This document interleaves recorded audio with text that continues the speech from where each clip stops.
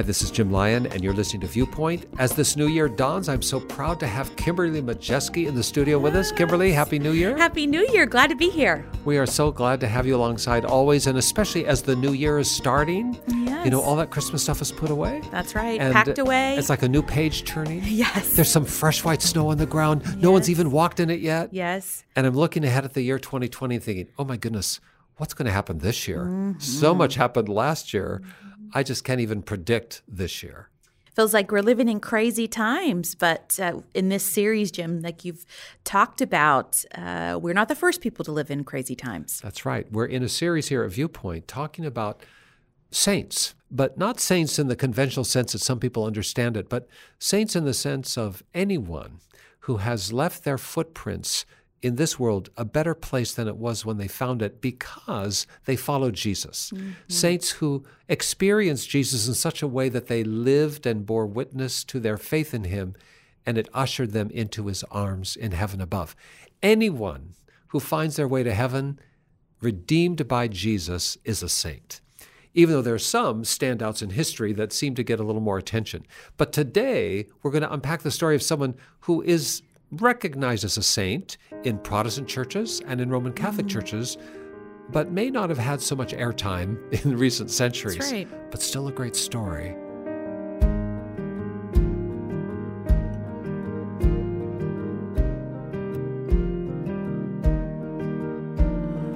Oh, my soul, oh, how you worry, oh, how you weary from fearing you lost control. This was the one thing you didn't see coming, and no one would blame you, though. If you cried in private, if you tried to hide it away, so no one knows, no one will see if you stop believing. Oh, my soul, you are not alone. There's a place where fear has to face the God you know. One more day, he will make a way. Let him show you how you can lay this down. 'Cause you're not alone. Here and now, you can be honest.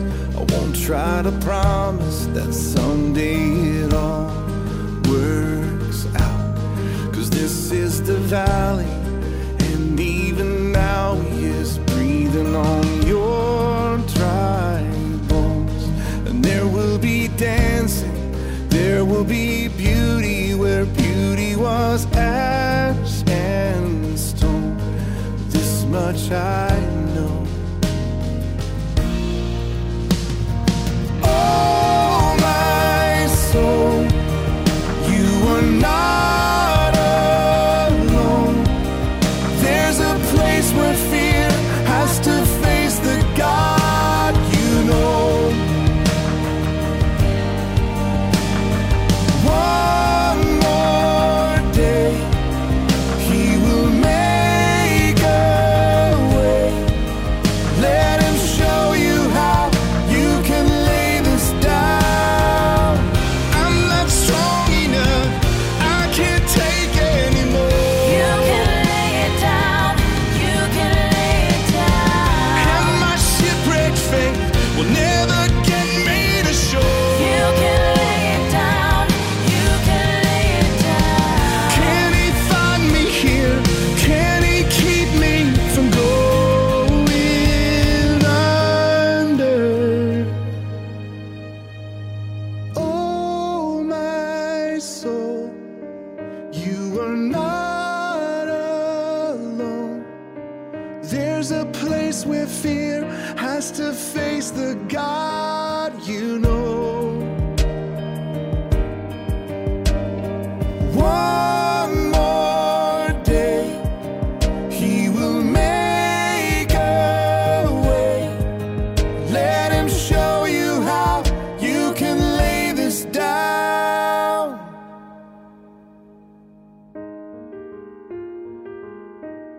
'cause you're not alone.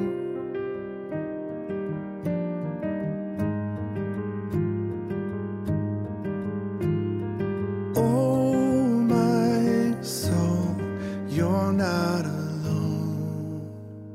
Kimberly, you have experienced life and learned some things. You're also an academician, a learned woman. Help me understand, what's the difference between venerating a saint and recognizing someone as a saint? So veneration is a particular process that is undertaken in the Roman Catholic Church, can be in the Orthodox Church, to set a person in a sort of an office, in a spiritual office of advisor, of contender in the faith for people here on earth. To sort of recognize or appreciate a saint is to kind of allow their life to inspire you, their story, their narrative of overcoming to connect with yours, and to help you essentially not feel so alone. People have been through hard things before, and they came through it, and you will too. And in the same way that we might, in a secular sense, revere Abraham Lincoln, because of all the ways in which he experienced life and articulated so beautifully important ideas. Right. And we respect and acknowledge him That's as a right. great man. In a spiritual sense, there are people who have lived before us who have walked with Jesus in such a way that we would recognize these people are outstanding. Yeah. And their stories can inspire and dare us to live as well. And this idea comes straight out of the New Testament. So what you Yes. described as veneration is not something that we here are advocating, although I respect people who pursue that theological road. That's not one that I have embraced. But I do embrace the idea that I need to know stories. I need to be encouraged by and inspired by people like me who found themselves in extraordinary moments, and Jesus made the difference. And that comes right out of the New Testament It does. in Hebrews. Yes. Chapters 11 and 12 especially. In Hebrews chapter 11, there's a catalog of great men and women of faith where we're invited by the New Testament to look at those people, to look backward at people who have lived well, and to learn lessons from them. In verses 32 through 34, there's a kind of summary of that. What does it say, Kimberly? Beautiful words. How much more do I need to say? It would take too long to recount the stories of faith of Gideon and Barak, Samson, Jephthah, David, Samuel, and all the prophets. By faith, these people overthrew kingdoms, ruled with justice, and received what God had promised them. They shut the mouths of lions, quenched the flames of fire, and escaped death by the edge of the sword. Their weakness was turned into strength. They became strong in battle and put whole armies to flight. It's a jaw-dropping summary I know. of what one person can do if they're actually in communion with God and they're serving Him and obeying Him. And the author of the letter of the Hebrews is encouraging us in the New Testament age to even recognize in the Old Testament before they knew of Jesus. They looked forward to a Messiah but did not know the full disclosure That's right. of Jesus. They found by faith this way forward in life to make the world better and for them to be in communion with God. This same letter continues in chapter 12 with these words, "Therefore, since we are surrounded by such a huge crowd of witnesses to the life of faith," in other words, because there are all these people who have already gone before us, let us strip off every weight that slows us down, especially the sin that so easily trips us up. Because these other people have been able to persevere, so can we. And when we see their stories, we can know we can do that too. And let us run with endurance the race God has set before us. We do this by keeping our eyes fixed on Jesus, the champion who initiates and perfects our faith. So as we think about these great men and women who've lived before us, we need to see in them Jesus at work, to stay focused on Him so that we can do the same. Because of the joy awaiting Jesus, He endured the cross, disregarding its shame. Now He's seated in the place of honor beside God's throne. Think of all the hostility He endured from sinful people. Then you won't become weary and give up. After all, you've not yet given your lives in your struggle against sin. In other words, Great men and women of faith have pointed us to Jesus, and when we look at Jesus, we realize that we can ourselves stand up with courage in the face of even the most desperate darkness. We have not suffered as Jesus did, and we will never suffer as he did, but we can give our lives to the greater call of God as Jesus did, and as those who have followed him have. And that brings us back to, we're studying some saints, not in the conventional, stylized sense of some church families, but in the sense of people who lived for Jesus and made a difference. We're going to talk about this guy named Wulfstan. All right, raise your hand if you've ever heard of Wulfstan before, but I promise you, his is a story worth knowing.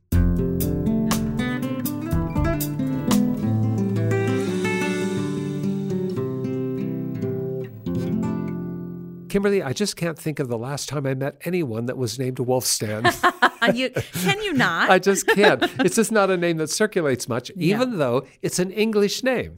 That's right. This is a man who lived in England, and he lived in the 11th century. His lifetime spread from almost the beginning of the 11th century to its close, and it was a very eventful time in the world in which he was raised. That's right. Wulfstan grew up in an England that was wholly dominated by English sovereigns, noblemen, and structures.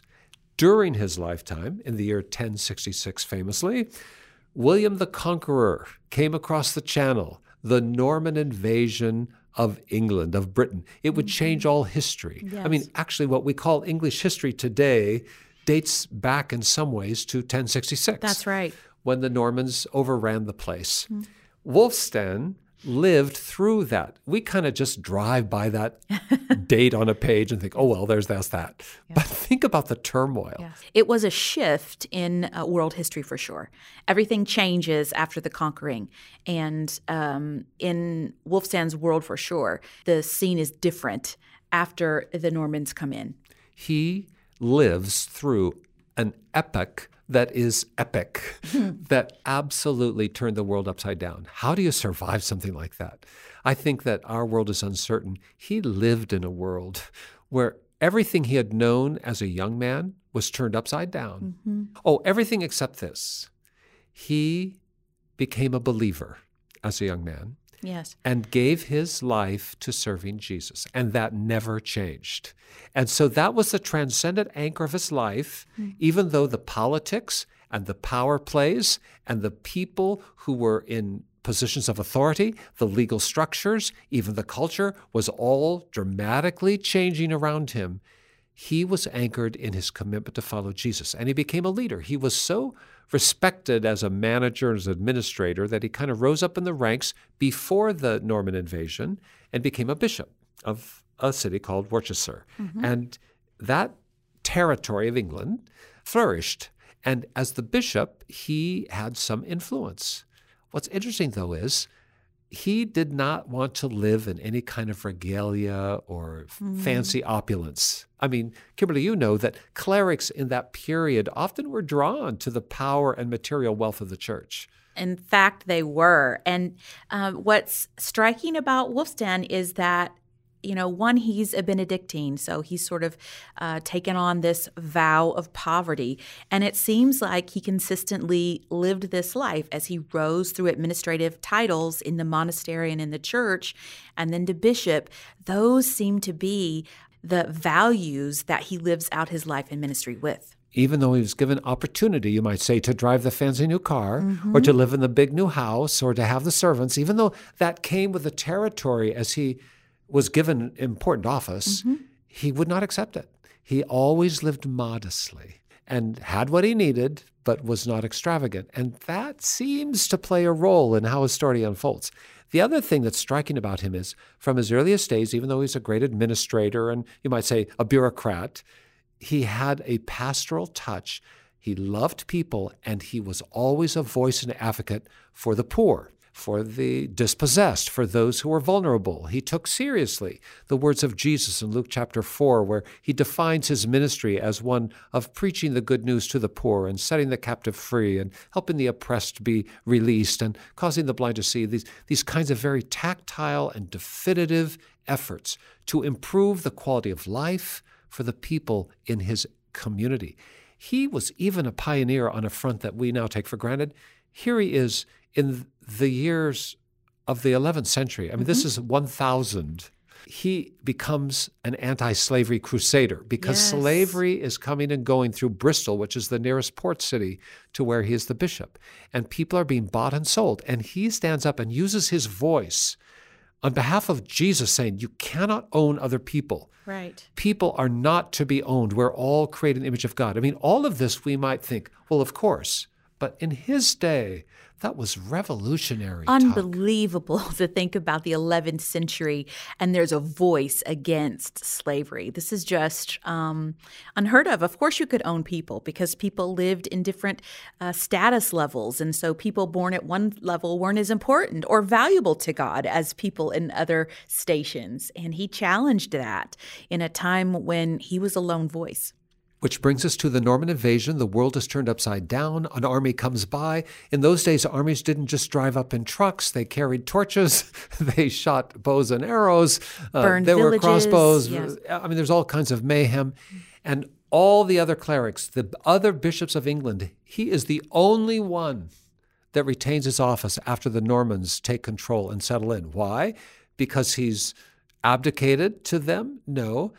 I believe, and the story suggests, because he so wonderfully improved the life of the communities in his area. He used his office so effectively before the Normans came that he was considered to be absolutely essential to the community's life and well-being. And even the Normans recognized, we can't live without this guy. And the public is saying, don't touch Wulfstan, because he is the one who makes our lives better. He is the one who represents Jesus to us.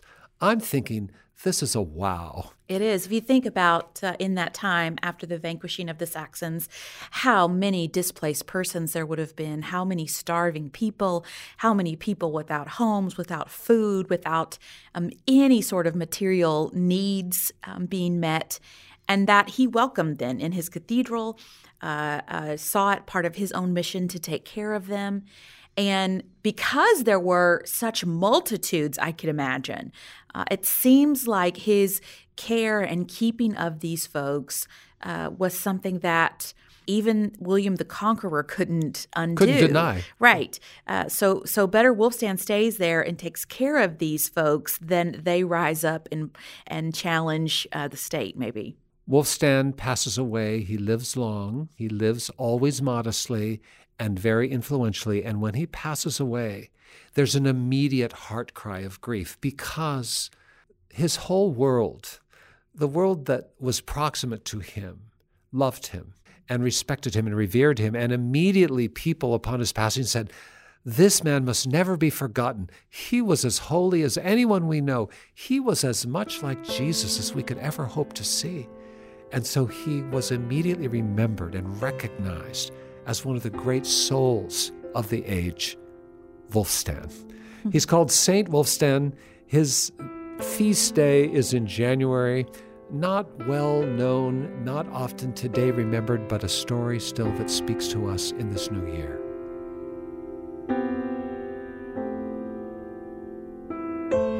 Come and rest here.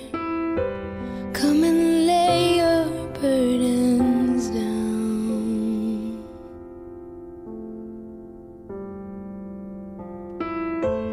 Come and rest here. There is refuge for you now.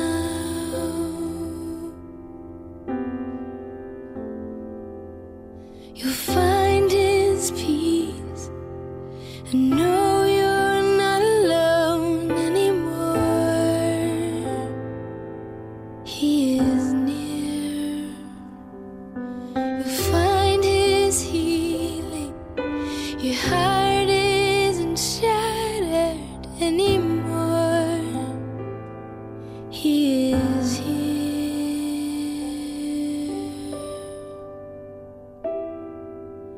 Breathe.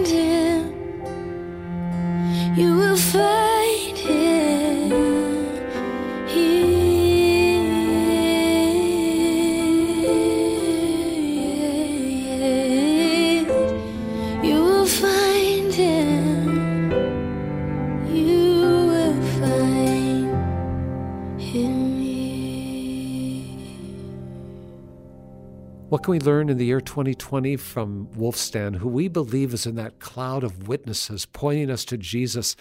What could we learn? Here's one lesson, I think. If you want to be loved, love other people. If you want to be respected, respect other people. And make it possible for those who do not have voice to have voice. That's right. I think that's a consistent message of Scripture from Genesis to Revelation. God's people are here to represent the love of God, and it is particularly in the heart of God and lived out by the life of Jesus to take care of the poor and those people who have need. And it seems in Wolfstand's story that he was able to transcend the turbulent change of his time because he truly represented Jesus. And man, my lesson for 2020 is I have to constantly work and be open to more and more of Jesus in me, the transforming and renewal of my mind to see the things around me as Jesus does. Slavery is no longer a legal thing. That's what Wolfstand saw. What do I see that hell has owned that we can take back? That would be a lesson from Wolfstand, the cloud of witnesses helping us to see Jesus. How about you this year? What needs to be addressed in your world? What can you do in 2020 that might cause someone to look back over time and say, wow, the world is better because that person followed Jesus in this way? Pray with us.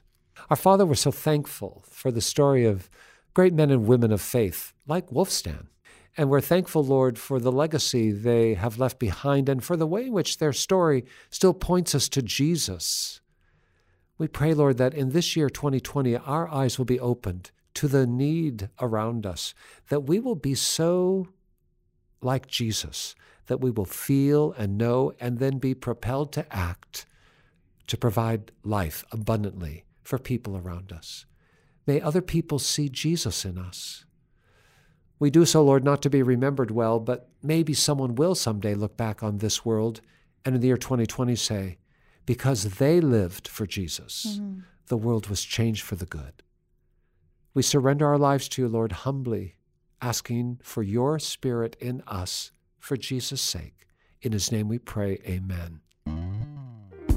If you'd like to know more about how you can follow Jesus, give us a call. Just dial this number, 1-800-757-VIEW. That's 1-800-757-8439. 24 hours a day and 7 days a week, we're by the phone, ready to hear from you. Kimberly, I know there are some people, though, who may not just want to talk on the phone yet, but would check us out online. Where could they go? We'd love for you to visit us online at cbhviewpoint.org. Send us a message there, and we'll reply. CBH, Christians Broadcasting Hope. That's who we are. That's what we do. cbhviewpoint.org. Check it out. Or at the last, just write me a letter. Address it to Jim Lyon, Viewpoint, Post Office Box 2420, Anderson, Indiana 46018, USA. But whether you call us on the phone, check us out online, or use the post as this new year dawns, let us hear from you. Kimberly, as always, a treat to be in your company. Thanks for coming alongside. Good to be with you. I've enjoyed this conversation. And we're thankful that you tuned in as well. We hope you'll be with us again next week as we explore another great life lived that can help us live in 2020. Until then, for all of us at the Viewpoint Ministry team, for all of us at Church of God Ministries, which is the host of our broadcast, this is Jim Lyon. Stay tuned and Happy New Year.